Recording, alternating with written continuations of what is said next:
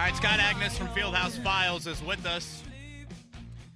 Scott, when I saw your tweet last night about Miles Turner, part of me wanted to cry. And then the report was that he stepped on a ball boy, and I thought to myself, boy, good thing that didn't happen under Scott Agnes's ball boy watch, or else you might have been escorted out of the arena. Yeah, no kidding. No, it did not happen for me back in the day. I hit a couple of players when they weren't looking with passes and things like that. But I can tell you this in all seriousness, it is very dangerous around there, right around the basket. And generally, you'll have a coach shout out, hey, heads up, or clear the path, or things like that to make sure that everyone, whether it's coaches, basketball interns, or ball boys, are all clearing the space. So when a player goes up or down right around the hoop in that dangerous area, nothing like this happens. It's just truly unlucky and fortunate it's nothing too serious. They don't believe. I was going to say, any idea on the severity? Yeah, I was told just a minor injury. They're not expecting it to keep him out any more than another game or two at worst. And mostly they were saying, hey, let's get to tomorrow after he sleeps, swelling, but very minor is how it was framed to me. You know, one more thing on the Turner front, and Jake has talked a ton about Isaiah Jackson. When I saw that he was out, and before I saw them announce that Terry Taylor would be in the starting lineup, thinking, oh, boy, what a great opportunity for Isaiah Jackson. Can he stay out of foul trouble? Can he be in every night five? Jalen Smith staying at the 4, and yet they went with Terry Taylor. Were you as surprised as I was? I was, except for the fact, and I think this is probably the reasoning behind it, is he's going to be playing with that second unit for the foreseeable future, and he's probably got a lot of nerves, and he was expecting one thing. Do you really want to disrupt all of that and play the mental game as well? And so, in turn, you started Terry Taylor, which, if this tells you anything, this guy at this time last year had an undrafted was an undrafted player and signed just a camp deal with the team. He hadn't even signed a two-way deal with the team at this time last year. So I thought that was interesting. But in turn, I think mostly just allowed for Isaiah to keep his normal role. But I thought you could tell there was a lot of disruption at the very beginning of the game. And I think Miles and him being out and how it impacted the rotation was probably the biggest culprit. Scott, do you believe that as this season progresses, that the Pacers will be more conservative in terms of injuries and holding guys out, or aggressive, whichever way? In other words, will they allow or be more patient or err on the side of, you know what, the guy tweaked an ankle, we'll rest him out, because of the fact that they are not fighting for standings and are very upfront about that this year? Will we see what normally would be a 2 to 3 game deal turn into a 4 to 6 game deal for some players, just for the fact of there's no sense in rushing them back? Yeah, I would think so, and for exactly what you said, is for what purpose, right? Like, you're not fighting for that one game that might mean something, come April, whether it's in January or right now or later on in the season. So I think there's that natural tendency. However, I will say, especially a lot of the new guys on this roster in particular, is they don't want to miss a practice. They're back in the gym at 10 o'clock at night after a full day of practice earlier in the day. So a lot of their new mentality for many of these guys is, I want to be out there, I want to compete, and I want to beat the guy, whether it's in practice or not. But I think, yeah, there will be that natural tendency, a little bit of like, hey, it's not this deep. Let's take it easy, see how X guy feels tomorrow. And Scott Agnes is with us here from Fieldhouse Files. The reason to subscribe to Fieldhouse Files. Last night, Scott caught up with Tommy Lloyd, and I want to hit on that before, again, Tommy Lloyd, the head coach for Benedict Mather in Arizona. So I want to touch on that before we go here. But a couple other things, kind of rotation-based. Is Daniel Tice hurt, or why is he not even dressing? Yeah, it's twofold. Primarily, yes. He's, as it was told to me, he was a couple weeks away from playing. And the others, somewhat too, I think it goes back a little bit to what Jake and I were talking about in that last point a little bit, is what's the purpose? Like, what's his fit on this team? And it's not a knock on him. It's just a mismatch, right? Because they have all these young guys, especially at center, that want to get minutes. Tice will help you win. He has championship level experience. He played in the finals last year. He's been there, done that. Pacers don't exactly need that right now. And he'd like to get back to a team that is trying to win and contend. So there is some knee soreness. He also didn't have any real off season. I was able to talk with him, and I'll write that here coming up this weekend. But I think they're just taking it easy with him and making sure he's 100% when he finally does play, whenever that may be. Scott, did you really understand the race car dealio? I mean, I love racing and I love the Pacer games, but they brought out this like super wide half car, and then Mario Andretti sat in it, and like I don't think they gave him the instruction manual. And then, like, all of a sudden there was loud roaring noises, and Mario kind of looked like, well, where's that coming from? And everybody kind of looked around and wondered what was happening, and then they pulled it off the floor. Is that kind of like Miles Turner last night, right? That's right. Yeah. That's right. They inexplicably pulled both off the floor, and people were like, what's happening here? Is that a fair assessment of what took place? I think so. It was kind of something new they wanted to do this year. It's kind of incomplete to this point. They're still figuring out kind of the process and how they select individuals to do that. There's a couple teams across the league, Jake, that do something to this extent. Like the main one most people know about is the Houston Rockets have someone come in. If they make a free throw, I think there's $5,000 or a small number like that that's donated to a charity, and it helps get everybody fired up. In Philadelphia, you're bringing the Liberty look-alike Bell there at center court. So I think this is one of those things that's trying to get creative and have fun in a down year. It's also a play off their slogan for the year, revved up. So here, let's go down to Mario Andretti as he revs us up for the game. But it's like banging the anvil for the Colts. Okay. Yep. But the problem is and I hope people don't see the season this way, the car doesn't go anywhere, right? Like, I don't want that to be symbolic of the season itself. Turner's getting hurt on a ball boy. Imagine what's going to happen if you got an Indy car full throttle. That's a good point. But do you think there's the chance that any of the three of us this year will be able to rev the engine? I could see you guys. They have you guys playing the bowling pins. I think you guys both got in a game of knockout. There might be that January game on a Monday when they need somebody for you. Kevin's game of knockout, a lot like Miles Turner's season opener. Yep, exactly. Yeah, very reminiscent of that. Did you hear, Scott, there? There might be the Monday game in January against the Thunder, basically the 41st game of the 41 home games that they could give us a call for. Scott Agness with us here, Fieldhouse Files. Scott, like I said, you caught up with Tommy Lloyd last night. Jake mentioned the Jeremiah Johnson anecdote on the telecast about Benedict Mathurin, basically saying to Tommy Lloyd, like, I want to be in this office because I want to get better. When I get outside of this environment, too much praise for me. What did you find interesting about your conversation with Tommy Lloyd? I think it was that for the last 12 months, a part of what they were emphasizing was to be aggressive and attack and get out of his comfort zone a little bit, because I think the number one thing everybody has praised Ben here for is his ability to not only attack but finish through contact. And I think Tommy was a little bit impressed, surprised, what have you, with how he was able to take on NBA-level contact so soon. But the slashing, the attacking, that mentality was something that they really first initiated, I think, around a year ago. Remember, Tommy Lloyd came over from the Gonzaga being an assistant for so long. He was the top recruit for top guy recruiting Domantas Sabonis. He had been there forever, finally got his own gig and then got Mathurin. And so I thought it was that, KB, that stood out, and also that just the positive reinforcement mentally with a lot of players these days. And with him and with Mathurin, it was, hey, you belong here. Treat it like you belong here. You're good, and then so I thought that was really impressive. Scott, last question for me. Scott Agness, Fieldhouse Files, our guest. He's on the Payless Liquors hotline. We've seen in Philadelphia, the process, trust the process. And then they end up with, obviously, a really good team. I know that that's what Indiana has in mind here, and I get it.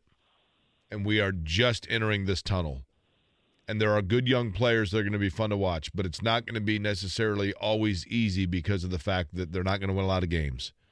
How long do you think this process is? Like, in other words, we're having this same conversation in what year when we are able to look back on all of this and say that it's a completed process? That conversation is when?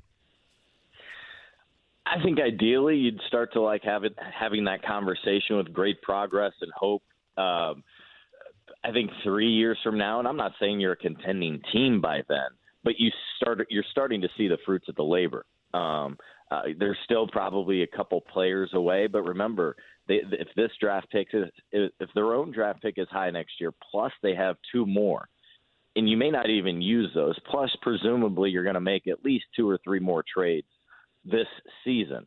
The main thing I've said is it's going to get uncomfortable and bad for this season, maybe a little bit of next year, but I really think starting next year, you're trying to turn the corner. This is not like the process where they were just trying to be horrible for 3 and 4 years at a time. I think it's really, if they could have it their way, it would just be this year. I could see it creep into next year. But this is different, but it's nothing to the scope of the process, which some would say is not a success. They haven't got to the finals. They haven't won a title. They did find the one franchise-changing guy in Joel Embiid, and that was the purpose of what Philly did. I kind of look at it like this, Scott. You feel like Halliburton and Mathurin are definitely 2 pieces to the puzzle. Can you find a third or a fourth piece this year from the, Smith, Duarte, Neesmith, that group? And then, like you said, you have the 3 draft picks next year. That's an opportunity to find additional pieces. I think that's how I kind of look at it, as you feel really good about the top 2 guys right now, potential to add another star in next year's draft. And then if out of the others in that young category, Nembhard would probably fall into that group as well. If you can get 2 or 3 out of that, now all of a sudden you get to 2024, 2025, and there's like 5 or 6 guys that you have to work with, and I haven't even factored in the ability to add some guys with the cap space that they're going to have. Yeah, no, I completely agree. That's how I see it as well. I mean, we saw from the first quarter what Mathurin and Halliburton were able to do, scoring the majority of their points. You throw in and what we all believe Isaiah Jackson can believe. Maybe he's that big guy, and what you really need is the 3-and-D. You need that big wing defender who can also become, ideally, the number 1 player on this team. You get that, then a lot of these guys mature, develop, and grow into their roles. Then you start to really like with what you have. Scott, for those that have not yet subscribed, let them know how they can get access to Fieldhouse Files. Yeah, you'll just want to go to fieldhousefiles.com, and every time I post a story, it's direct to your inbox. And so I had something up right when Miles got hurt. I saw that firsthand and even told Rick Carlisle about it. He wasn't even aware of it. That sounded awkward. That's how quickly and sudden that happened. Yeah, what was his overall reaction there? Yeah, can you imagine? He goes, because normally, I don't know his specific routine, but normally a coach will be back in the office, maybe talking with people, maybe finalizing the game plan, whatever. He was like, yeah, I don't know anything about it. How was it? What did it look like to you? And I was like, hey, I'm not going to speculate, but he didn't look comfortable, and it may be an ankle injury. So he did not know that Turner had gotten hurt yet? Correct, no, because it was right about 5 o'clock. We talked to him right around 5:17 yesterday, and all that time. And I don't know this for sure, but my guess is at that point Miles was still in the training room, and they were evaluating what it was, if it was anything type thing. And so coaches are very, very busy. Yeah, to be fair, they're in 2 totally different places, right, Scott? I mean, to be fair, they're like in totally different places at that point. Yeah. I mean, it's a short walk, but down the hall. But yeah, absolutely. I guess it's kind of we had a few awkward moments with them earlier in the week too, Jake, right? Uh-huh. Yeah. Scott, Par as for the course. Great work with the Tommy Lloyd stuff up on Fieldhouse Files, and looking forward to our conversations each Thursday this year. Absolutely. Thanks for having me, guys. Scott Agness right there on the Payless Liquors hotline. By the way, on Twitter, Hoosier. It doesn't have a name. They're keeping a running count now of how many times I say in terms of. So I've now got in terms of, listen, and there was one other one that's my catchphrase. I'm trying to eliminate these. I'm like Benedict Mathurin. I don't recall too many of those. It is hard. You know, it's I'm sure I've got a ton of them. It's difficult doing a morning show. The hardest thing for me to adjust to has been like being in the awake enough, quite frankly, but just when you're talking for 3 hours, you become yourself so hyper aware of catchphrases that you almost catch yourself trying to stop yourself from saying them because you don't want to sound like a broken record to our listening audience does deserve better than me sitting here saying the same words and phrases over and over. And I'm hyper aware of it, but it is a challenge. See, the thing that I fight is over the course of 3 hours, do you act like the listener has only been listening for 10 or 15 minutes? That is and that's why you probably hear both of us say a lot. I said this earlier. Right. Because you want people to know. In Indianapolis, I can tell you, Kevin, the average, it's so different now because so few people are driving downtown for work anymore because of work at home and things like that. Well, people can stream the show, too, for 2 hours in the morning. Correct. Which we love, obviously. The research would indicate that the audience recycles every 22 minutes. In Indianapolis, the average person, if you're listening right now and you listen in your car on your way to work, your commute on average is 22 minutes. So every 30 minutes, you kind of reset the audience because you have a new group of people coming in and coming out. It's like a revolving door.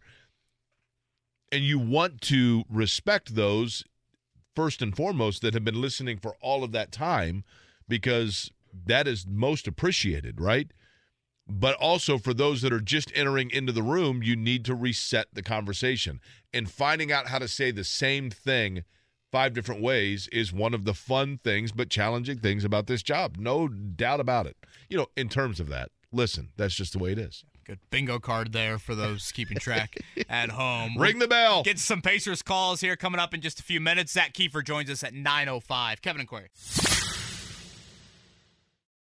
I forgot to tell you, Kevin, whoever the guy is that is dominating our listener fantasy football league that is constantly proposing trades. Yeah, I hope he loses every game by 100. Why?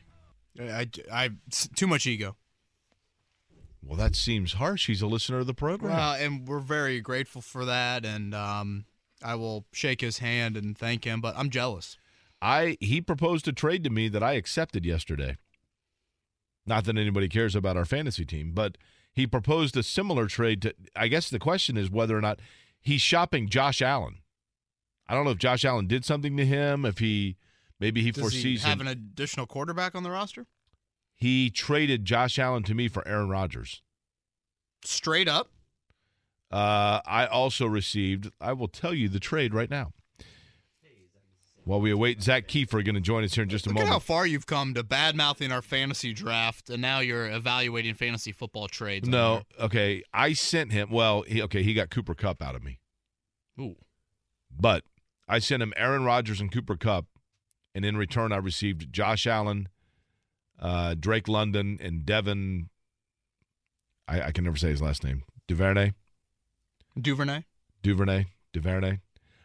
So Cooper Kupp was a big loss, but Josh Allen is going to get you more points more consistently, probably more guaranteed points per week than would Cooper Kupp. That was a good trade, I think, for you, as long as you got some wideouts to offset losing Cooper Kupp. The current wideouts that I have on my team. I know you got Mike Williams. I do have Mike Williams. I also have T. Higgins and Olave. Olave's been hurt.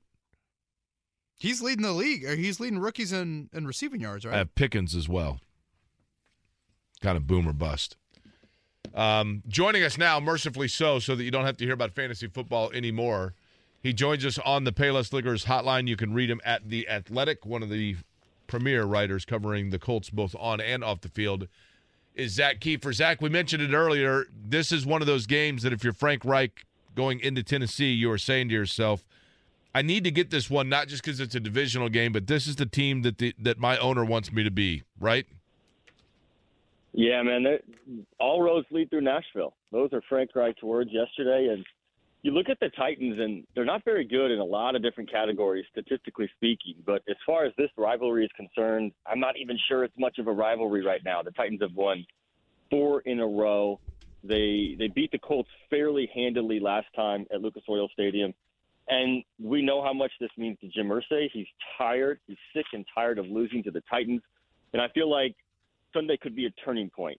Either you graduate to the next step and you're really a contender in the AFC South and it's really your division to lose after these wild first 7 weeks, or you're the same old team that can't get over the Titans hump. Zach, I want to wait until a little bit later to get your thoughts specifically on Sunday's matchup. I think you and I might differ a little bit on that. I thought it was a pretty healthy injury report yesterday, and kind of going off of that, do you think there's a better chance the Colts maintain a role for Deion Jackson or Rodney Thomas? Right now, I ain't taking Rodney Thomas off the field. I'm not doing it. I'm not taking McLeod off the field. Yeah, I mean, it's really hard to make a case to do that. And I know who that keeps on the sideline. That's Julian Blackmon. But Blackmon wasn't great early in the season when he was on the field. And there's something working right now with 25 and 26 with the 2 Rodneys. Like, I didn't see this coming. This is not what we saw in August in Westfield, hardly at all. But those guys are playing great. And the only completions that Thomas gives up are the ones where a ref gets in his way. So, you know, the 7th-round pick from Yale, I didn't have him as my locked-in starter at free safety. But right now he's playing too well to take him off the field. And I hear you on Deion Jackson. That dude runs hard. It's not easy to make 10 catches. I don't care how far they are from the line of scrimmage. I think you're going to see a little bit of Deion Jackson in the run game, which hopefully, and we've been banging this drum for about, 25 years now, maybe they can get Nyheim Hines the ball in the passing game. I was having this conversation with JMV yesterday, and I feel like with how poor your offense was before Sunday in multiple areas, protection, turnovers, run game, etc., and how good it looked on Sunday, I don't think you can get too far away from the no huddle. I know in Frank Reich's history, it's a very weak thing, and then and by weak I mean just that game specific thing, and then they do something totally different the next week. I feel like it's something they got to keep very close to utilizing in a game in the back pocket and not be afraid to tap back into. How do you think they will utilize no huddle moving forward? I'm 100% with you. You need to use the pass to set up the run. And I know that sounds backwards for this team with their running back, but if they go back to this run on first down for 1 yard, run on second down for a loss of 2, they're going to be in the same spot. And I do not believe this offensive line is fixed. They had a great day Sunday. The up-tempo obviously helped. But let's not fool ourselves into thinking that one Sunday against the Jaguars means this offensive line has made the same turn that it did in Week 5 of the game against the Buffalo Bills, I want to say, in 2018. So they're not fixed there. And I think they're going to have to keep doing the no huddle. And I think it works. And if that means Frank Reich has to get away from the multiple sets and multiple formations that he really likes, that's fine. You needed to do something on offense because it was abysmal the last time we saw it, and that was Denver on Thursday night. So keep it moving. Keep it no huddle. You've got a quarterback who can be accurate even if he has to throw it 50 times. No, that's not sustainable, but what's going to happen is if you keep throwing it like that, you're going to have 28 break a couple runs, and that's going to change everything because that hasn't happened yet. Zach, give me the area. We talk so much about what the Colts aren't doing or where they're lacking. That's just kind of human nature of covering a team. But give me the area that right now through 6 games that you look at and you say, you know what, there is no way in August I would have predicted this area was playing as well as they are. Whether it be a player or a unit or just a scheme, it would be what? Yeah, good question, Jake. And I'm going to go with tight ends. I was really down on the tight ends in July and August and all offseason, to be honest. And I don't want to say I was dead wrong because I think the concerns were valid. Jelani Woods didn't have a good camp. He didn't. He dropped a lot of passes. He looked lost. The dude has 3 touchdowns on 5 catches so far, and those are really, really valuable touchdowns because one of them won the Chiefs game, and then the one on Sunday was, a fourth-quarter touchdown. So I had a lot of questions about the tight ends, and Granson has given them a spark, and he's the rare guy who's given them yards after the catch. I mean, for a while, it was just it was just Michael Pittman Jr. And to get some yards after the catch on those crossers from Granson has been huge.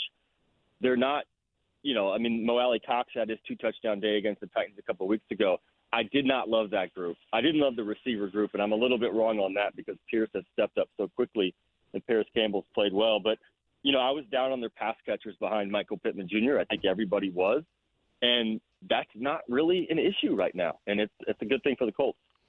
Zach Keefer's with us from The Athletic, a wonderful piece up on Grover Stewart from earlier in the week. Some really funny and cool anecdotes in there, so I encourage everyone to check that out. I would say one of the major defensive questions right now, Zach, is Brandon Facyson, Isaiah Rodgers for that third corner spot. I come back to a Chris Ballard quote that he brings up quite often. The locker room knows. The locker room knows who should make this football team. The locker room knows who should be on the field.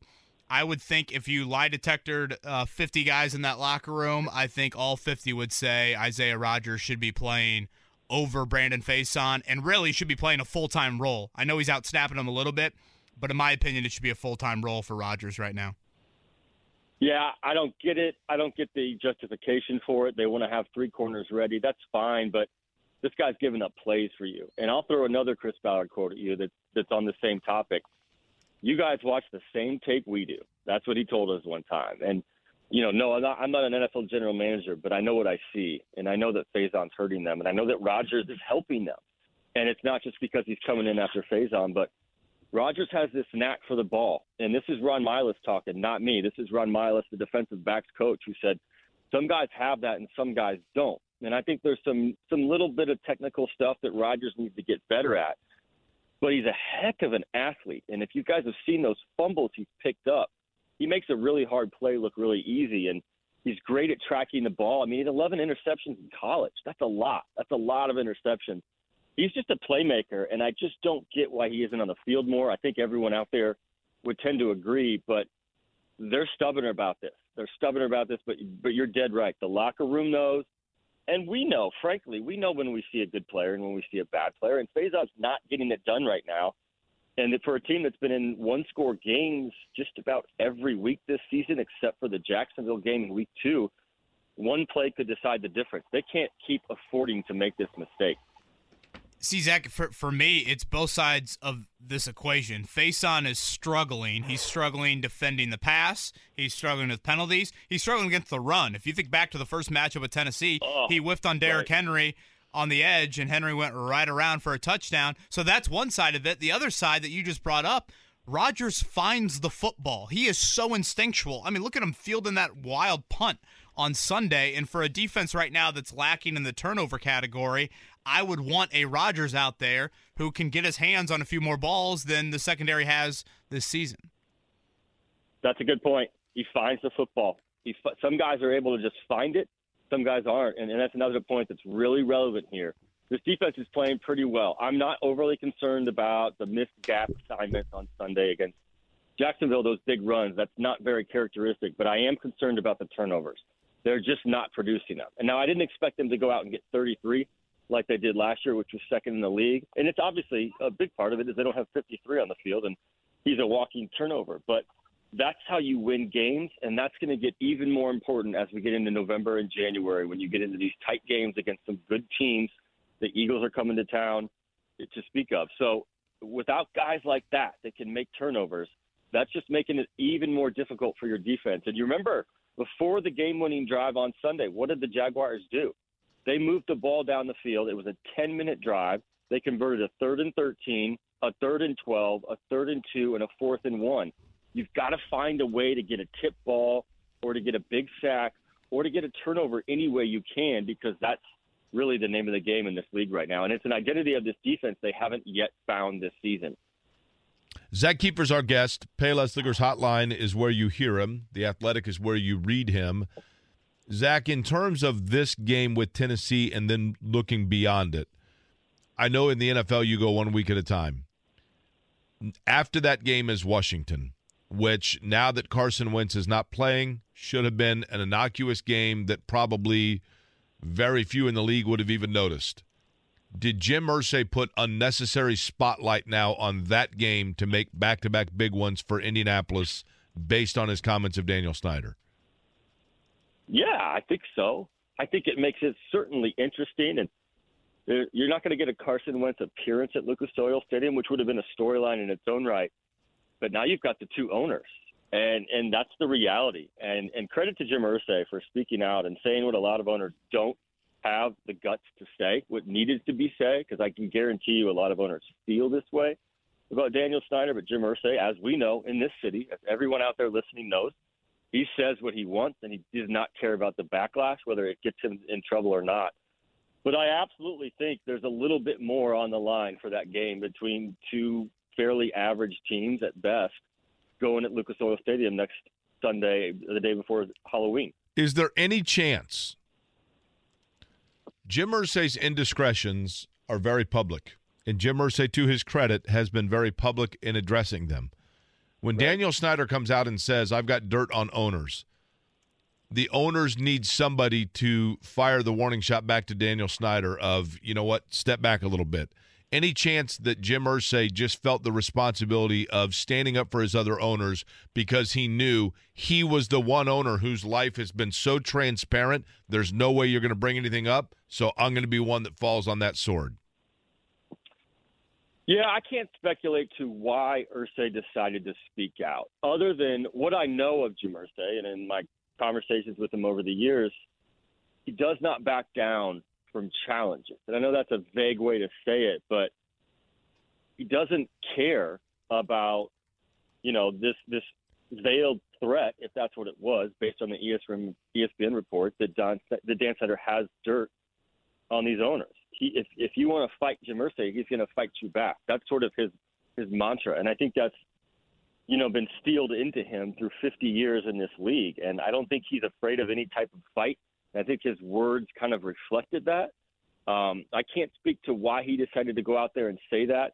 But I would say this, for all the public criticisms Jim Irsay have faced over the years for the things that he has gotten into, we'll leave it at that, he is not the only one. There's a lot of very, very rich men who have shady stuff under the covers. And the one that comes to mind is Jerry Jones. And a lot of that's been tiptoed around for years. But Jerry Jones didn't say a thing on Tuesday at the owners' meetings, at least publicly in front of the media. And Jim Irsay stepped up and he said something. So good for him.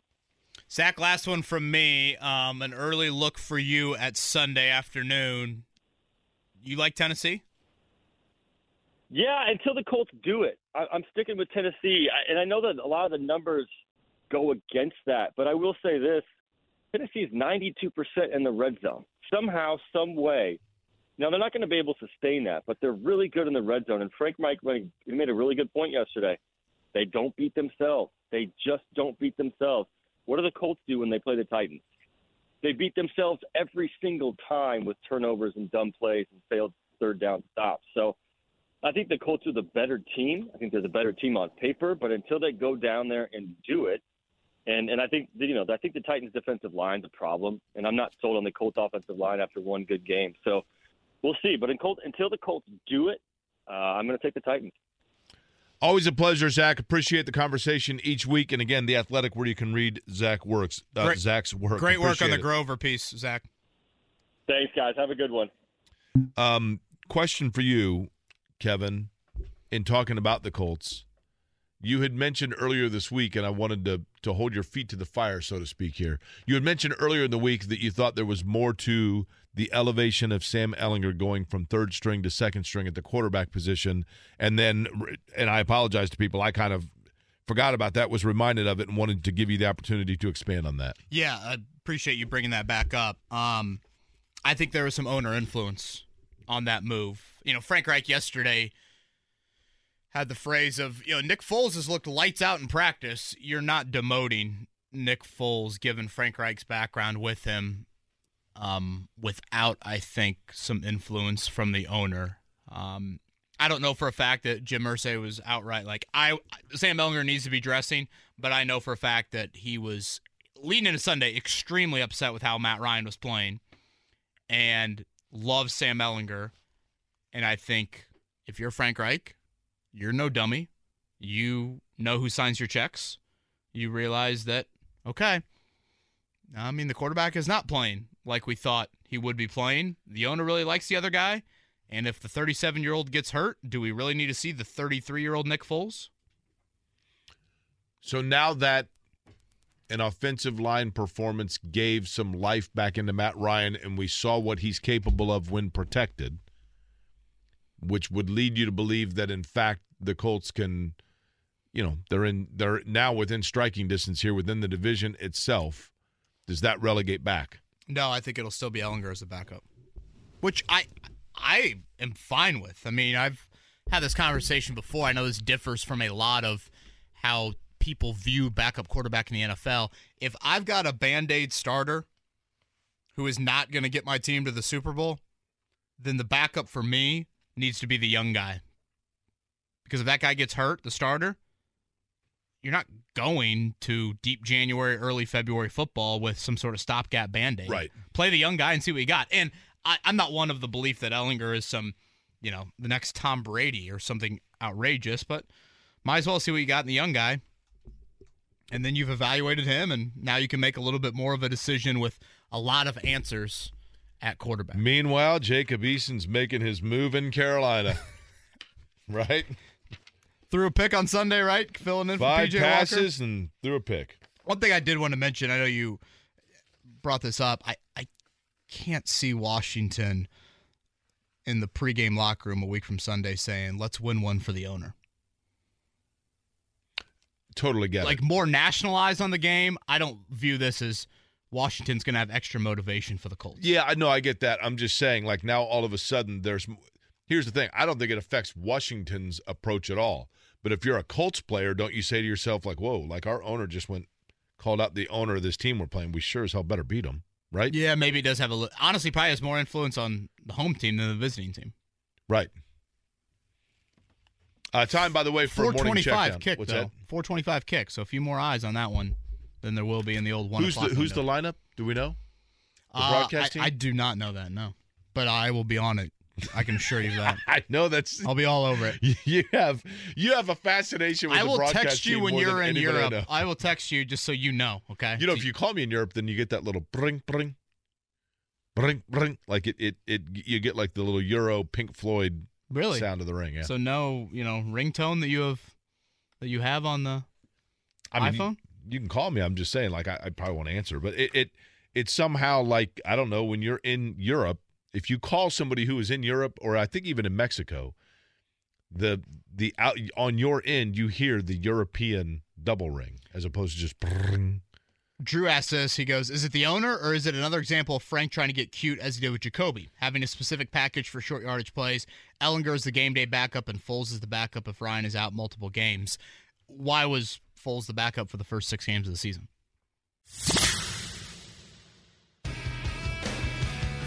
15 minutes before the top of the hour, Jake Query along with Kevin Bowen. This is Kevin and Query here on 93.5, 107.5, The Fan. Coming off of what I'm sure was a disappointing loss, although to a good Indiana Wesleyan team. Marion turned things around against St. Francis, got back on the right side of things, 37-10. Now it is Concordia who is next on the schedule. And joining us now on the Payless Liquors hotline to talk about that and more is the head coach of the Knights, Mark Henninger, who joins us. Coach, how are you? Good morning to you. Hey, I'm doing great here. How are you guys today? We're good. Listen, I was wondering about this, and I probably asked you this before, but my guess is that you've got a pretty good feel on this. You'd like to win every game. I get that. But is there a benefit in having, you guys got off to such a big start and winning big games, by big margins, I mean. Was the Indiana Wesleyan game, I know you'd like to win every game, but is there a value that can be found in coming up short in a game against a good team in Indiana Wesleyan and just seeing how your players respond to that? Yeah. I mean, obviously you want to win, right? And we didn't. We felt like, you go back and watch the game, we certainly had our chances to win, and just didn't make the plays. When it got down to it, there's 3 or 4 plays there in that game that, which most big games, a really good football game is going to come down to about 3 or 4 plays, and so, we went back and looked at that one, and we felt like there were some, we left some plays on the field and didn't make them all. But yeah, I mean, to your point, to answer your question, like, I think that, going into that game, we really hadn't been tested at all, and so, and then, you go through and you play, you win, 4 straight or 5 straight or whatever it was at that point, and win by big margins. And then all of a sudden you play a really good football team, which Indiana Wesleyan is. We learned some tough lessons, but, to our guys' credit, I mean, I think we were really disappointed, walking off the field and the next day, the film session the next day wasn't real pleasant. And, there were a lot of, the truth that had to be faced and discussed. But our guys, they did a fantastic job and they sat there, and I think we learned some lessons that ultimately make us a better football team, So, we came back and won for us, what's a rivalry game and a huge game, up against St. Francis. And, so I think our guys answered the bell well, and we've got a tough stretch, here to finish out the season, which, if we do it right, it puts us in line to, play more tough games in the playoffs. Coach, I'm curious, a lot of chatter this week for us has been related to the Colts using such a no-huddle approach on Sunday and, very drastic from what they were doing early in the season. How much have you seen the college game evolve over the years with tempo and no-huddle? Oh, yeah, it's completely different. It's completely different. We talk about, you talk about a fullback right now, and the players look at you like you got 3 eyes. Like they have no idea what back in my day, like a wide open offense was 11 personnel, and you kept the fullback back there, and you took the running back and widened that guy out like a slot receiver, and that was wide open back then. So it's completely different, and I should have, I coached defense. I should have coached offense. It's a lot more fun to coach offense, than it is coaching defense, trying to stop, basically just all the tempo and the trick plays. And the team we're getting ready to play this week in Concordia is going to, they're going to throw a ton of different looks at you, and you've got to make sure defensively, you got to make sure that, your guys are really sound and solid and understand just kind of base rules, and you've got to be able to adjust on the fly. But, the game is completely different. RPOs and just,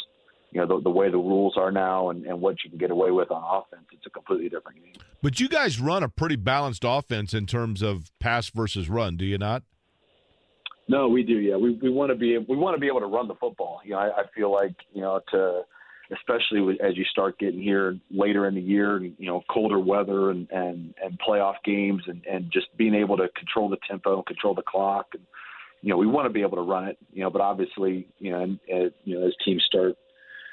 teams realize that, and they start loading the box up and they force you to throw it. So, we've got to be able to do both. And that's kind of, what our offensive philosophy here is, that we want to be able to, do whatever, we say we're balanced. That doesn't necessarily mean that, we want to end the season with, exact 50-50 run pass yardage splits. But, we want to be able to do what the defense allows us to do. The defense is always going to have to give something up.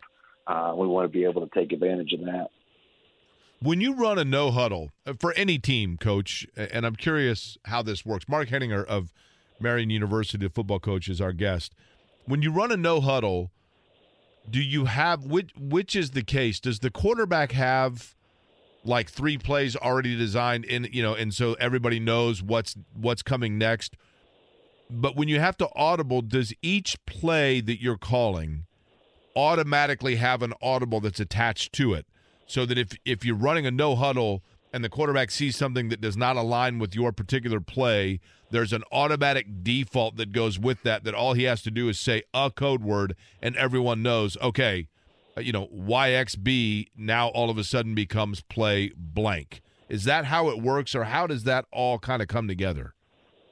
Yeah, obviously it's different everywhere, but usually, yes, you kind of have – you have an idea, you get your base call, then everything is predicated then on what look are you getting from the defense? Is that a good call or not? Does it match? Does it fit? And usually you're going to give your quarterback rules and hey, and then how you do it, really kind of varies from place to place. If you're going, using code words or but if you're going up tempo, then obviously you you can't come to the line of scrimmage and have super long play calls. Everything's got to be pretty quick. And, but yeah, normally it's hey, this is the play that we want to run. This is the play that we're going to call. And then, you take a look and see what the defense is giving you. And if it's good, you run it. If it's not, then you change it. And, but yeah, it's like that has become so much of what football is now, that like there's 1,000 different ways to do it.